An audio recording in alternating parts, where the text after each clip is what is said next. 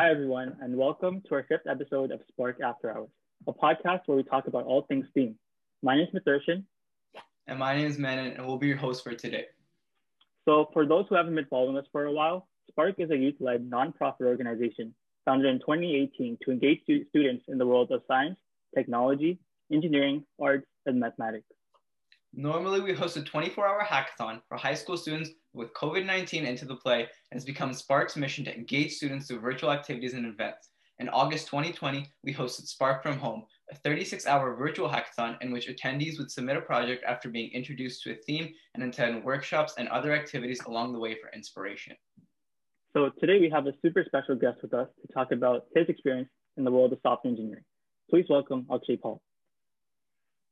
We're really excited to have you as a guest, and we'll be getting to the important questions in a little while. We thought we'd do some icebreakers first to lighten the mood.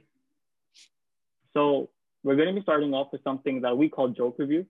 So if you know about meme review by PewDiePie, it's kind of the same thing. We're just going to give you a bunch of jokes about software engineering, and you're going to tell us what you think and what you give it out of 10. Okay, first joke. Why do Java programmers have to wear glasses? Because they don't see sharp. Oh no. I give that a 5 out of 10. 5 out of 10. All right. How about this one? Debugging is like being the detective in a crime drama where you're also the murderer. Oh no. That's I'll give that an 8 out of 9. 8 out of 9. All right. Okay. So this is an interview at an IT company, and the interviewer asks, "So what makes you suitable for this job?" And the interview candidate says, "I hacked your computer and invited myself for this interview." Oh no. Can I give a negative score? That one was really bad. That works too. All right. Here's one that's more, I guess, programming oriented. So the best thing about a Boolean is that even if you're wrong, you're only off by a bit. That's funny. That's actually funny. We'll give that one a 10. You know, I'm being a little too mean. All right, cool. Okay. 2 more. An optimist says the glass is half full. A pessimist says the glass is half empty. A programmer says the glass is twice as large as necessary. That's facts. That's facts. That's a 10 too. All right, and the last one's a pickup line. Hey, my name's man. Microsoft. Can I crash at your place tonight? Oh no. Oh no. I can't give that a high score. I have too many friends that work at Microsoft, so we're gonna pretend that doesn't happen. So what would your rating be? We'll give that an 8 out of 10. That goes against what I said. That's for IE8. Me and all my homies hate Internet Explorer. Okay, here are some other rapid fire questions. So just give us a quick answer to this. This is about coding and your daily life. So we know that development days can be long and hard. So how many cups of coffee do you drink throughout a normal development day? Oh, I drink tons of coffee, at least one a day, oftentimes two, until I crash once a month when something hurts and I have to stop. So, if you've seen the exaggerated coding scenes in movies, what are your thoughts on those? It hurts to watch. Representation. It's so bad. Yeah. Okay. No, it doesn't give you a laugh or anything? Do you like it? I mean, if you enjoy cringe, then I do enjoy cringe, so it is kind of funny. What's your main coding pet peeve? Oh wow, I poorly spaced code, lines of code that doesn't make sense spaced out. So, final question: who do you look up to? And it's okay if you say Elon Musk. No, definitely not Elon Musk. No offense. I don't know if you guys know this, but he went to Queens for 2 years. He almost went to Waterloo, which is where I go. But there's a video of him saying something questionable about his reasons why he didn't come. So anyone who's listening can go find on YouTube somewhere. I don't think I have. I try to say I don't have any specific idols. You know, they're traits of different people you can pick up. The closest thing is this guy named, and I'm butchering his name probably, Chamath Palihapitiya. He's a Sri Lankan Canadian from Ottawa. And he went to Waterloo, and he was one of the early people at Facebook, and he's the founder of Social Capital. And I think he's a chairman at uh, one of the space companies, Virgin Galactic. There you go. He's really cool. Okay, so now let's jump into some university life questions. Firstly, how did a background in IB help with adjusting to university life? Do you think it was beneficial in making the transition, or do you think you would have adjusted just as well without the IB program? I definitely think it was beneficial. Admittedly, it was difficult to see how strong the switch was because around 50% of my class was in some type of enhanced or learning or enriched learning like AP or IB. I think really it's not exactly the school system, it's the network. So what I noticed, like network success compounds. So if you go to as long as you're in an environment of high achievers, they'll give you shortcuts to success, so they'll help you out. And that just having that network to also boost your confidence is the most helpful. So in that way, there were a lot of really great, like crazy schools, like in Windsor, there's this high school called Vincent Massey. It's like a computer science powerhouse. So as far as I understand from my friends who go there, they don't have IB or AP anything, but they're really, really good. And that's the most important thing. They have a huge network. So for me, of course, growing up in Brampton, I went to Turner Fenton. At that time, it was the only IB school. So for me, that was my way of like getting that, and I found it beneficial. Cool. So, we see that you're an academic representative. So, I guess in that field, what are the main concerns that you addressed when you spoke to professors? And what do you think still needs to be done to improve the software engineering experience at Waterloo? Yeah, so my role, me and there's two other people from my class, we have elections every term, though admittedly after like the first few terms, the class kind of just lets the same people go at it. So that's why I've been one of the reps since the beginning.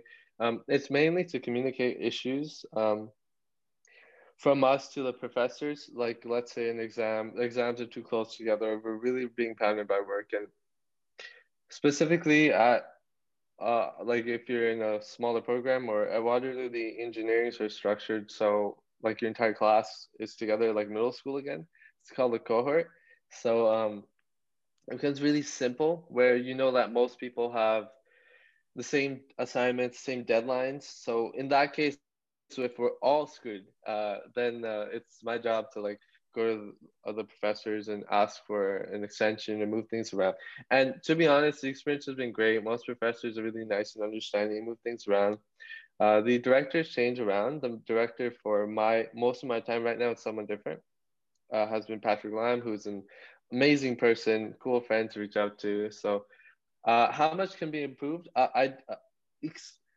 Experience-wise, it's kind of difficult to say. I think it's generally been good. First year is really hard overall. I'm not sure of how much you can change other than making Waterloo have a proper flush because it's absolutely trash and a travesty.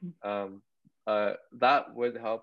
And first year, to be honest, everyone's egos are inflated whenever you go to something competitive. And after first year, things chill out. The curriculum, which is always being modified, is always like there's always things to be improved. So and that mostly comes from alumni. So to any of you listeners who might go to Waterloo later on, once you start working, if you have any thoughts, please, please, please talk to the school again. Try and get involved. We have alumni that make curriculum decisions. A great one just got passed, so that I get to take one less course in my last semester, which is great. Who wants to work hard in their last semester of university? So that's what I would focus on. Nice. And as an engineering ambassador who talks to a lot of prospective Waterloo students, what's the most annoying question you get asked? Like, well, I'm sure they annoy you a lot with some like the same questions. Yeah, probably the most common one, which I can't blame them. It's not annoying, but it's very frequent, is because they're talking specifically about Waterloo, the difference between computer science, software engineering, and computer engineering comes up a lot. And it's also difficult to um, communicate the nuances. In general, for most students, it probably wouldn't affect you too much which one you pick. So it depends on what you want. The most annoying part, and this happens often, is when parents are interested but the kid is not. And it's very uncomfortable. I don't want to force someone to come here. I want to answer the questions. I don't want to sit there try and talk to the kid when the parent stands by. It's very weird. That happens too often. Do people ever give you like their achievement history and ask if like get into Waterloo, like on Reddit?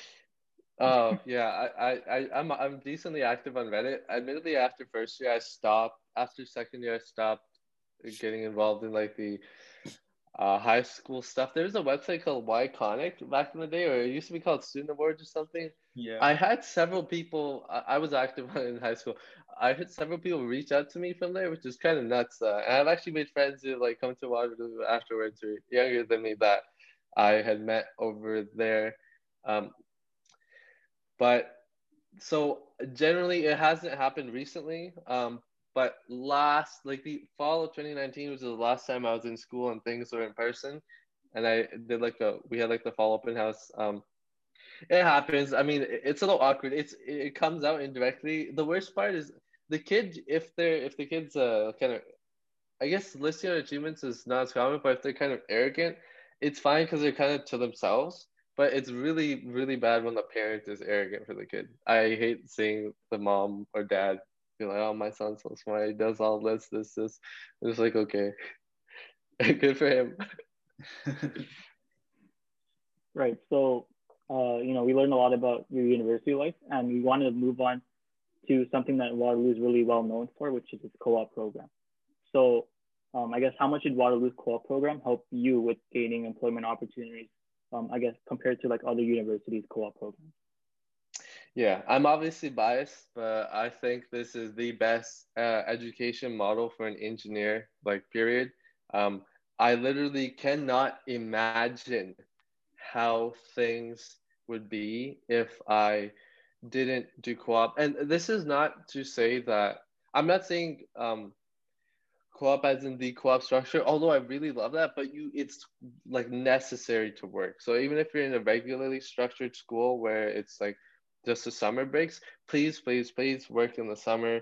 The co-op system, assuming uh, if it implies that you get more spots for internships, which it does at Waterloo and most Canadian schools, as far as I understand, I find that even more beneficial.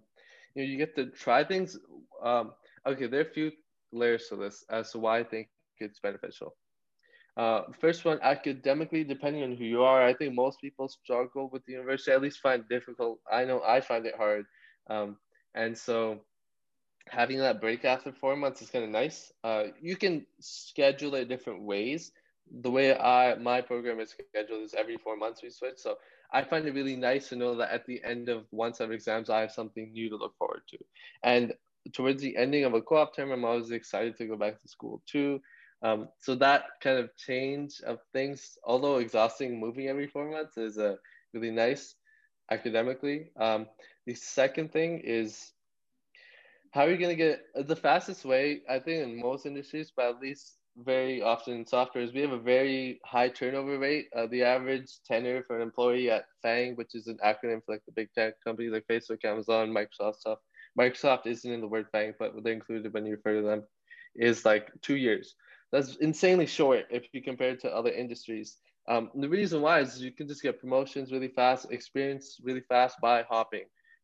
It looks bad to move really shortly because then your next employer might be like, what if they leave early? And their incentives, like, I don't know how aware you are with stocks and like a vesting schedule. So you have to stay for a long period of time to get the full compensation. But they're relatively effective. We'll see how they go. Of course, I'm just starting my career. But from what I've seen, they don't help too much in keeping people unless it's a startup. My point is with the co-op, every 4 months or whatever, there's a 4 month school period in between, or however long, 8 months if you're regular school, you can kind of get a promotion. Hopefully, if luck is on your side and you worked hard and you have the right opportunities available to you, there's a lot of luck involved, you can step up every time. And having more internships means you can have more chances at leveling up. So your first job can be that much better. Like I said, this has two benefits. One, compounding work experience at different places, find what you like, and just getting a lot of experience. For me, at least at Waterloo, we had 6 internships, 2 years or 24 months of work experience. The other is network. Network, I strongly believe anything network is the biggest factor for success in everywhere. Network and then grit. So if you can get up after being pushed down. And building that network, switching companies or teams every 4 months is insane. And like obviously within your school and then your school's friends and meeting people at other universities. And if you go international, literally other countries, it's astounding. I am personally most grateful for the network I think I have at this point, and I look forward to 10 years seeing what everyone's doing. I know this is a long answer. So there's the co-op helping in that respect. Academically, career-wise, of course, there's two more. One is, of course, financially. I think it's nice to pay off a decent percentage of your school, and at least like it helps with the cash flow, only paying for 4 or 8 months at a time. The last one is I don't hear anyone talk about this. I know stuff I said before is common. Is I think emotional growth. And this just comes with high responsibility. And I don't mean this to hurt others, but in general, it can be abstracted to if you go through a lot of things, you go through a lot of different experiences, you can probably get a lot of wisdom out of things. Not that I'm wise, but just saying that a lot of my friends literally moving cities every 4 months, learning how to interact with people who are much older than us, right, at these different companies, meeting generally used to in North America, so it's similar culture, but just hanging out, dealing with all these different people, different work environments, with the money coming in, dealing with finances in a responsible way, like all that stuff, forcing yourself to make time for the things you enjoy, because there's always so many things to do, which is a general university thing, but when you're forced to move to it kind of hampers things. So that hyper prioritization and tons of responsibilities, I think it's very, very, very helpful. And again, this is not an exclusive thing to if you go to a co-op school or something, but I found that a larger percentage of people, maybe I'm biased because of course I talk to more people from my own school, have that just because of going through way more experiences than a lot of my friends who might have been in a regular structured program. Interesting. So, as someone who facilitated a workshop seminar on resumes to increase your class's employment rate, how does one get the opportunity to work with such a big company like Facebook? Yeah, so a shout out to my class. As I can't speak to other things, but as far as I've heard from other universities, and of course at mine, engineering is pretty, it's a team-based activity, it's team-based job. So generally, like culture is really good and at least better than other programs often. At least it's more team focused. And so at Waterloo, every program and then across the engineering faculty, and then also our math faculty too, but engineering specifically, we hold resume critiques every term, and the up years always come, volunteer their connections, advice and everything to younger years. Of course, I benefited from that greatly, and I try to give back. So later on, now we just had one this summer. Actually, it was virtual, which is a little harder. We did it through Discord, but we made do. But yeah, there's a lot of, if we're talking specifically in software, there's so I'd say to get a good job, there's like 3 aspects. First one, of course, there's always chance or luck involved. How much that affects things, difficult to say. Depending on my mood or how I'm feeling, I might say there's a lot of luck. There's not that much luck, so hard to say. The second part is playing the game to get their attention, a recruiter or an engineer's attention. And the third part is having actual skills, which you only develop with time. So that's kind of difficult to control. Just try and put yourself to do as much varied experience as possible and challenge yourself. So second part's the one I want to focus on, how to get their attention. If you have connections, of course, all the like non-resume stuff, I'm sure everyone's heard. Specifically on the resume within software, at bigger companies, I'm not authorized to say anything about the Facebook recruiting process, but in general, what I've heard and what I've seen from a lot of medium to large size software companies, your resume goes through a parser. So a major thing is actually keeping a simple format. I actually undid mine, so mine looks really boring. I mean, first of all, one-page resumes, of course, make them really easy to parse. You can test these, right? If you say, for example, go on Uber's job website or Microsoft's job website and you're trying to apply, upload your resume and it's going to try and read the PDF file and fill in details. And if it's messed up by a lot, then that's probably a bad sign. So making sure it can be parsed easily because they get literally tens of thousands of applications. So they will filter through automatically through these parsers looking for certain keywords or certain attributes, which if it's a new grad or internship role, it's probably a certain GPA or a certain year, like what you are or something. But more importantly, it's what other work experience you've had. So getting through that. Second is like general resume advice, which is like when you write, I did this. It'd be like, did X via Y being a technology or techniques, algorithm, something, to achieve Z, which would be some type of metric, like quantitative or qualitative result change that you've noticed, some type of delta. That is like a general resume thing. A third thing I found, this is a personal thing, is that if I'm thinking through the eyes of a recruiter, that let's say you get to the parse, or if it's a company that's nice and humane and looks at resumes directly, the recruiter has very limited time, and they're probably going to spend disproportionate amount of time at the beginning, and then kind of like skim faster as you get to the bottom. I put my experience all the way at the top. I don't really have a skills section. I feel sometimes it's helpful, sometimes it's not. I have my skills included in my bullet points, so I don't do that. It's on my website. If anyone wants to check it out, akshaypaul.me/resume.pdf. Or if you just go to my website, there's a link. So I have the experience at the top. I think the recruiter will read those first. At the bottom, I kind of have actually, I think I removed my project section now, but when I was starting off, I used to have one. All at the end is my education, because to me, I think it's the least important at this point. It's just what I've worked on.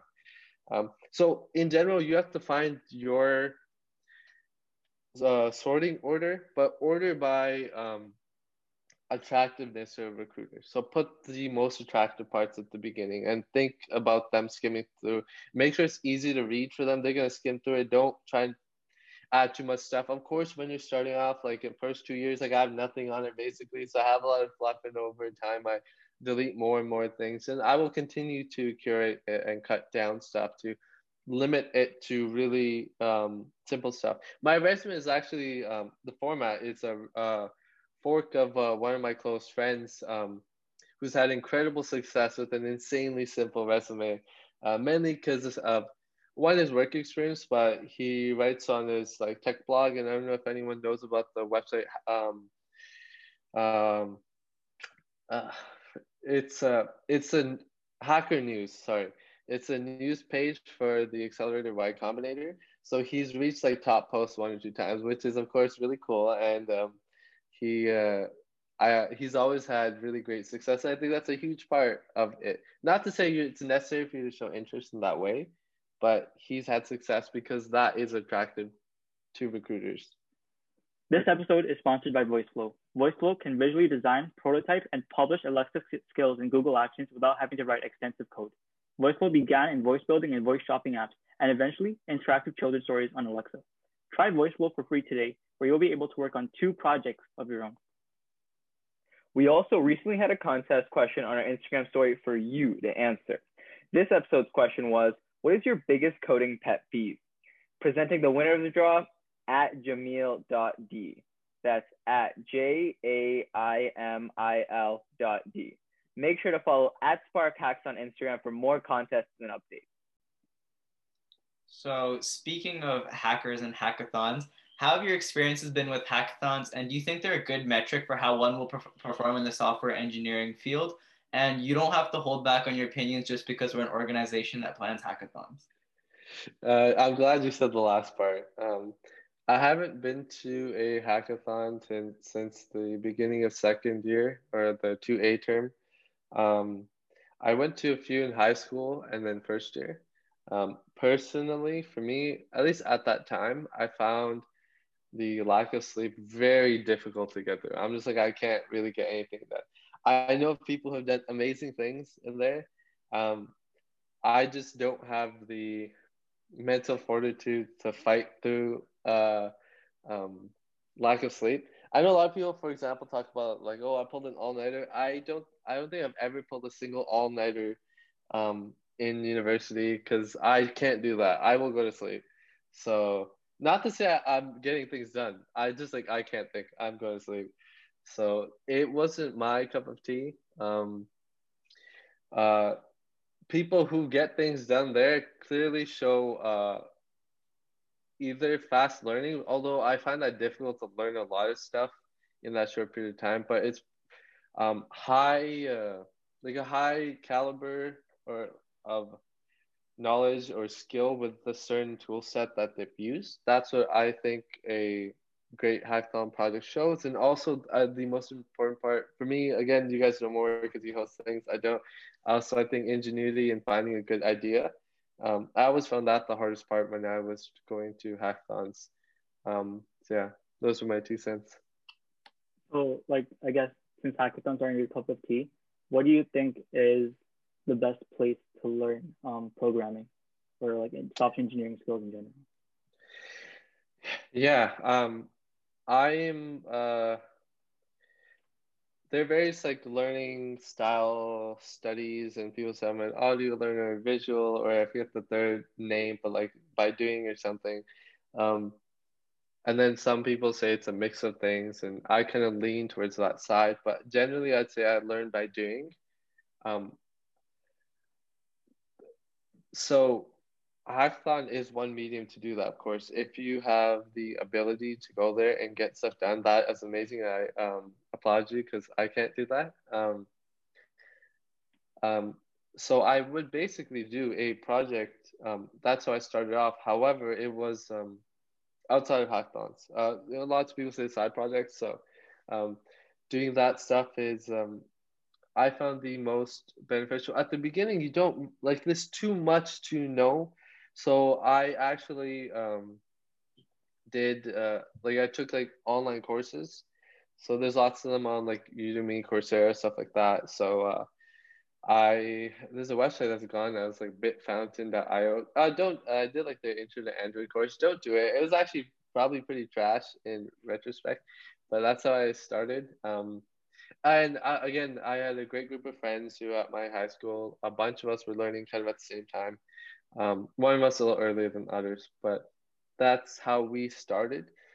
Just online courses where they guide you through everything, teach you what you need to know, and then we tried building stuff on our own. Like we built like an app, 2 apps for high school. And as you're learning, you look up, you're like, why is this? And I think the biggest thing is when you learn to program, but it's really about learning anything. There's so many layers of understanding that you might need, like so many prerequisites. Like, don't get discouraged when something simple takes you forever to figure out, and the solution might just be one line. That still happens to me, and I am just a beginner. It will always happen whenever you're learning something new, and even if it's not new, debugging is like that too. You might spend hours or days. Try not to lose hope. It's not that you're dumb or something. It's really difficult to they're unknown unknowns, right? You don't know what you don't know because you think something should work, but it's because you don't know something you don't know. So it might take a lot of discovery and then over time understanding. This is helped by, of course, formal education. Like if you study computer science and they will take you through courses, they'll teach you stuff, how computer works, compilers, all that stuff. If you do it early on your own, that's super commendable. It's way harder to do things on your own. Of course, a formal education helps because they will teach you in school. And I'm saying like the theoretical aspect, not like specific tools like how to use Node or something like that. And so, yeah, just side projects. discovery, which might be difficult at the beginning, but stay like keep faith. And for a lot of people, there's no shame in this. If you just resort to formal education only, like that's completely fine. And I found that in first year, there's a huge gap in the skill set. Lots of people like me and way better who had experience, lots of people who had none. And I'm telling you right now, there's no difference. Like two of my best friends are the smartest people I know, knew nothing about programming in first year, and they're killing it. So um, it's not really a big deal. Yeah, and speaking about your projects, you were involved with CBC Radio, where you worked on a project that led to a 25% increase in user session time. So, how does one develop an app that increases clicks and user retention with the short attention span that the modern consumer has? Damn, that's a really hard question. It's actually interesting. I've That's like a product focused question, which that was my first co-op of my six at CBC. I worked on the CBC News app on the Android side. And since then, I transitioned into infrastructure. So then it's like kind of hidden the impact from users because the users are other engineers or developers at the company. But if I can try and recollect my thoughts from that time. Oh, specifically, I did a variety of things. The two most substantial things is on the news app. If you go into settings and enable dark mode or the compact layout, I did that. And then also we were doing a refresh of the app at that time. So that entire refresh, like I did a decent percentage of that work at that time. And so there, a lot of the decisions were kind of made beforehand because I joined mid refresh. So I was, of course, we had like a product manager, so they were kind of responsible for deciding what was necessary. But in general, in industry, there's a lot of A/B testing. There's a lot of things that might be intuitive. Like you might take UI/UX classes online or within university. Like I took a UI class where you might talk about various things. Things like degree of indirection. So how unnecessarily away from something intuitive you have to go to accomplish a task. But when you're uncertain about what's intuitive, A/B testing is a term known to try things out. So the way it would work is both, like if there's two ways of doing things, like position a button on two sides of the screen or something, the code might exist for both, and they would be branched on a flag or a Boolean to be very, very, very specific. That Boolean is set by some flag on the server side. So when the user opens the app or goes on the website, it would hit the server, and then some statistics, maybe it's certain users of a certain demographic or something, will be set to say yes or no, like use a new feature or don't, or like left or right. And it doesn't actually have to be Boolean. It could be multiple, like 3-4 options, for example, whatever. So test all those, and then relating all the other metrics.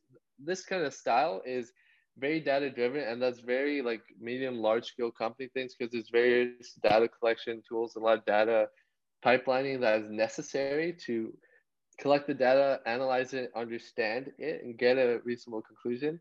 And this is all I'm saying after the intuitive aspect, which I don't have a very strong forte in, but there's a lot of great product people who try and make that the first order. Like try not to waste time on the other side. Whenever they're stumped or they want to try something, they might take the A/B testing route.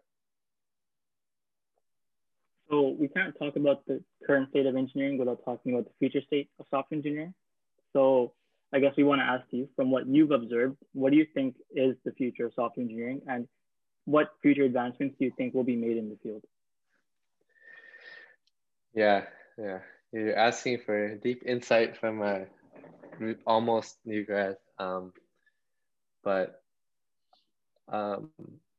sometimes I see people say things like certain front-end developers or like people who make websites, like, oh, like everything's gonna be automated. We're gonna run out of this, we're gonna run out of that, we're gonna lose our jobs. You're an engineer, you build things often, and especially in software, it's further and further level of abstractions. Work is always changing. You need to it's one thing about the software field. I can't really compare it to other things. I try from my friends, my parents, and other people, but software is very fast moving. Um, Try and be aware of things. I don't want to stress people. I like for a lot of people, it's just a job. Like don't worry. But if you look at the future, what I mean is things are changing, and we're gonna have software in every aspect. New stuff is arising, like machine learning. I hate that buzzword, but and like even like data science kind of became a meme word for data analysts, but doing a lot of just a statistical analysis and pipelining related to that is only a relatively recent development in the software field because of the insane amount of data we have now, where it's fruitful to build complicated systems like this. So just keep an eye out for new things. Things are changing. Some things will be left in the dust. Of course, if you study some type of engineering, you're gonna learn about analog circuits and digital circuits. You're gonna learn about basic computer architecture. Then you're gonna learn about assembly code. You're probably gonna write some on another level above it. I have to do labs in VHDL, which is like visual hardware description language or something. It's crazy. It's a very different concept from regular code because the code executes at the same time or concurrently because it's hardware. And then further, after on top of assembly, we wrote like MIPS instructions in our compiler class, and you have the compilers for language, which are written in some other language. You have the basics of the language, you have frameworks on top of that. Then you might go back to those levels where when you think of, I don't know how much context is necessary for this, but a distributed system, you can think of Google or Facebook or any even medium-sized company as multiple components. The way oftentimes, at least this is just my opinion, the way it ends up being structured is very similar to how the hardware ends up being structured on your computer. And so kind of like the same pattern kind of arises. So there's always new things going on. I think it's beneficial to learn from the past and just kind of be aware of things that are going on in the future. Don't stick to one thing too much, but of course, I'm still young. Hopefully, I don't make the mistakes I'm teaching you all about.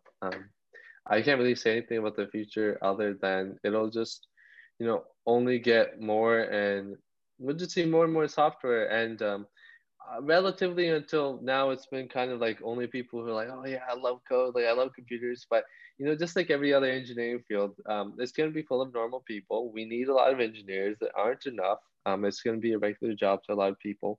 And the same way how, again, I don't know, but things are still progressing in the mechanical side, various like oftentimes specifically in space, but also like related to cars, and manufacturing, which is a huge part. Advancements in there, that's so old, the Industrial Revolution, but things will continue to grow, and I don't think will ever like stop with software. Like it'll just keep changing. So it's very generic advice. I don't know what to say. It's hard to think of the future. If I could, then I'd hopefully be rich and buy the stocks of a company that is working in that area or join the startup. But yeah. Yeah, and talking about how the future is going to be filled with software, how do you feel about the perceived lack of privacy that consumers believe this field is straying towards?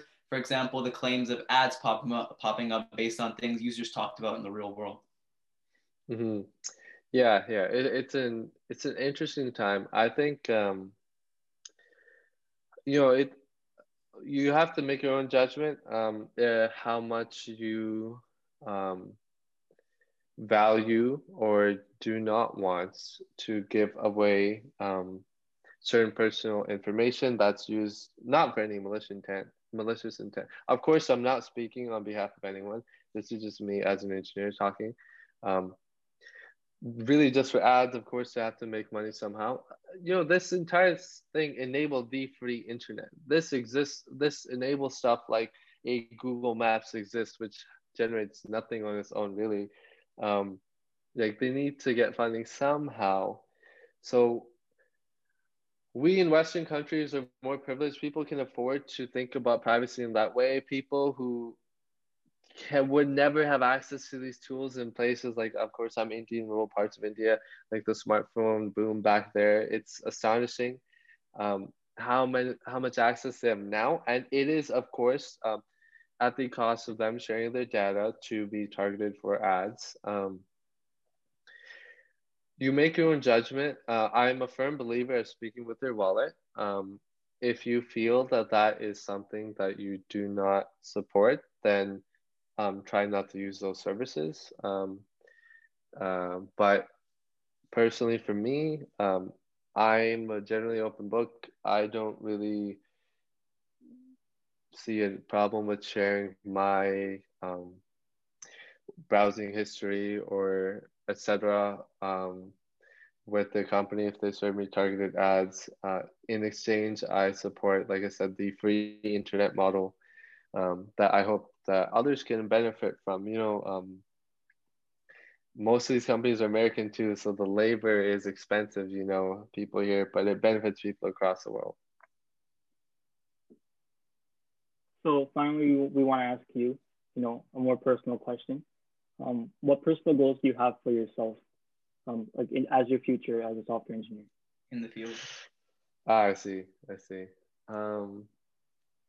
Yeah, I've I guess to kind of geek out for a bit. I've always wanted to be an engineer. Not saying that that's necessary. Like I said, those two people who I think are like the smartest people, two of my close friends that I know are. I don't think they thought about it until like relatively like late in high school. But I've always wanted to be an engineer. I've been really excited. Though I know I've grown a ton, and I'm proud of myself for how much I know at this point. I'm still just, of course, literally at the beginning of an entire career. A short-term goal is to spend several years honing on my craft, challenging myself in the workspace and becoming the best engineer I can.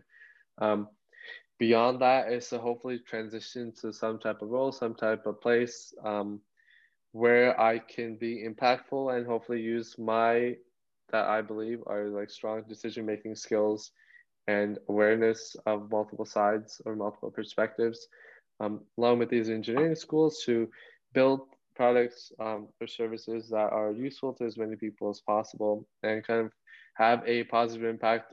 Although positive is, again, there's trade-offs with everything, but hopefully as beneficial to as many people as possible as I can do.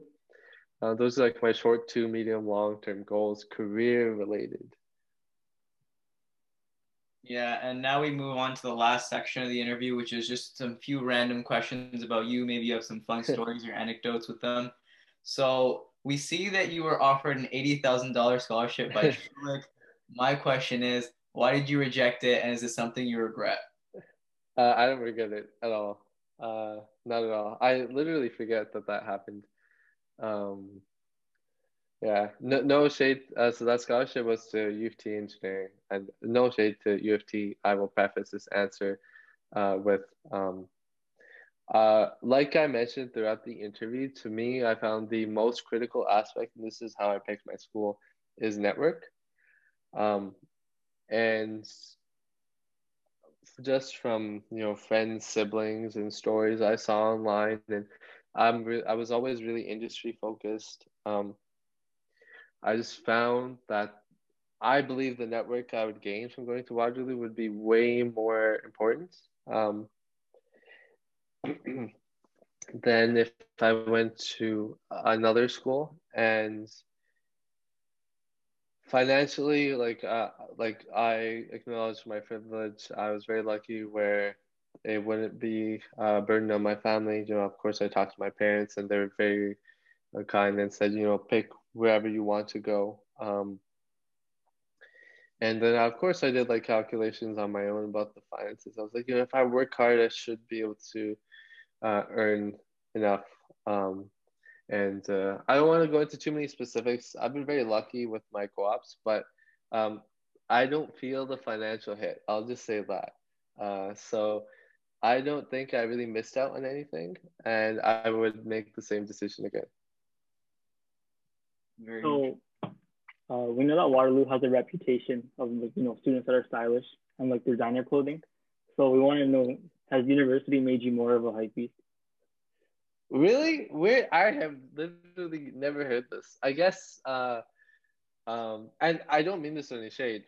It's actually of admiration, but a lot of the international students, just like with the U of T, have very expensive clothing. Uh, I don't think that really impacted me. I'm not a full sneakerhead. I kind of like sneakers. It does hurt when you see someone wearing your favorite sneakers in the snow. It does kind of hurt to see that. Has it made me more of a hype beast?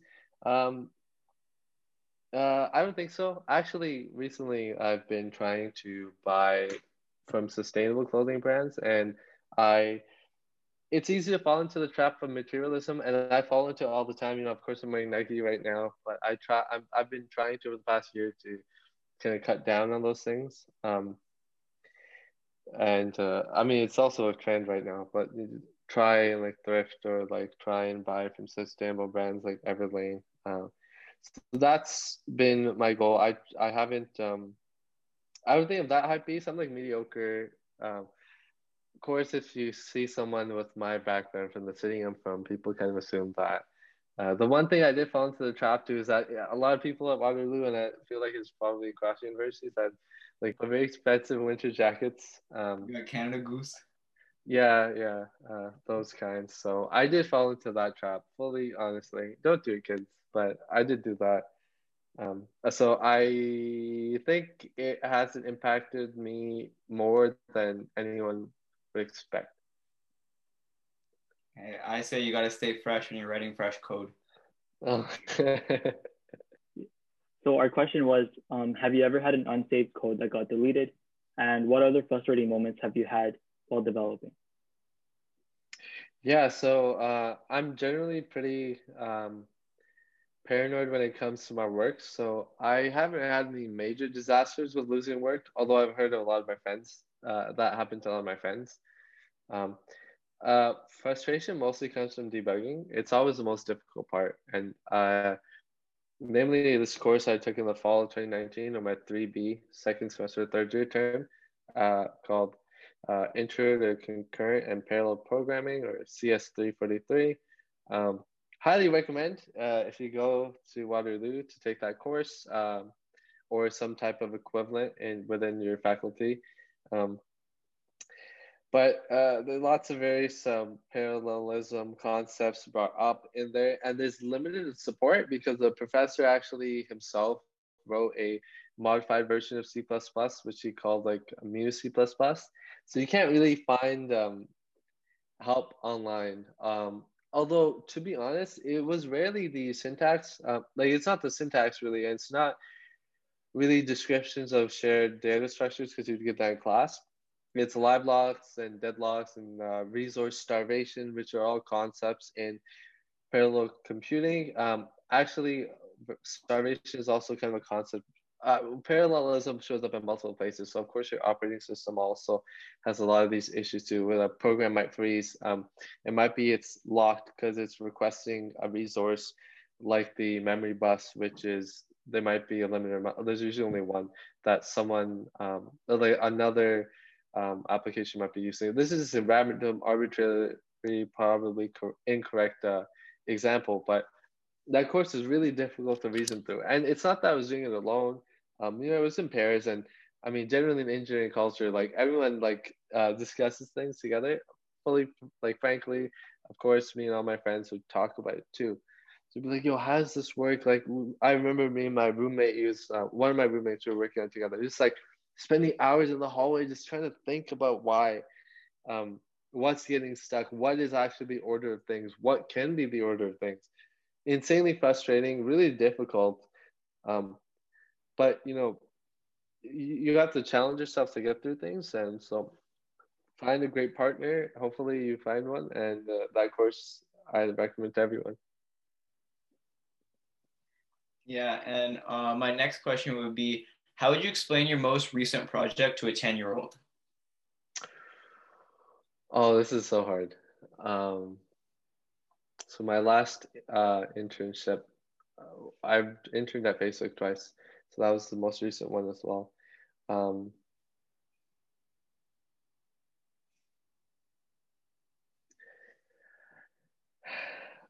I make sure that the Facebook apps and games and Instagram and all that gets the newest games and stuff as fast and safely as possible. Under the assumption that every kid nowadays is using their mom's phone or something. I hope that works. For sure. So, I guess our final question is, how does it feel to be a world record holder with a score of 9,999 on Flappy Bird? Oh my God. Oh my God. That was pretty funny. I'm surprised you found that. I actually forgot about that. I hate that game so much. It's so hard. To anyone listening, this is what happens with projects, right? You don't really do proper security. So there's just a simple text file which had your high score saved. So I literally just edited the file to put some high number. I guess it was 4,900 something. I think I put it up on YouTube. That was funny. Surprised you guys found that. But, it feels good. I'd like to thank my mom, my dad, my grandparents. Shout out to Turner Fenton Secondary. Let's go. So, yeah, that's it. Nice. All right. So thanks for tuning into this episode. And a big thanks to Akshay Paul for being here with us today. We had a lot of fun learning more about you and getting some insight into the software engineering field. So Akshay, now you have the floor to say anything you want to the audience. You can plug your projects or give us some lasting words of wisdom. So I just wanted to say thanks to both of you guys for hosting this. It's really great for you guys to reach out and try and help others. Keep up the great work. And of course, I want to see Peel be like incredibly strong in every industry, every aspect. Of course, I want everyone to do well. Anyone listening, if anyone ever wants to reach out to me, like I'm open. You can reach me everywhere. I think my name's kind of unique, so it's hard to find someone else with my same last name and first name. It should be easy. And yeah, any lasting words? There's a tricky balance between finding peace with everything, being content with what you have, and being ambitious and always striving for more. And the balance is on your mental well-being. I've struggled on both ends. I'm talking to people who I'm assuming listening are generally very career focused. Make sure to take care of yourself first and foremost, your physical health, your mental health, your relationships with your friends, family, everything else. It's a race, it's a marathon, not a sprint, something like that is the saying. Focus on your health, focus on things important to you. I'm not saying don't work hard, but make sure you're doing it in a responsible, sustainable way, and try not to get too arrogant. That's it. All right, cool. So with that said, check us out on Instagram at SparkHack, on Twitter at Spark_Hackathon, on LinkedIn at Spark, on YouTube at Team Spark, on Facebook at Spark Hackathon, and at our website at searchspark.ca. And yes, that's a lot of handles, we know. Tune in next week to hear from another STEM professional, and you won't want to miss it. Bye.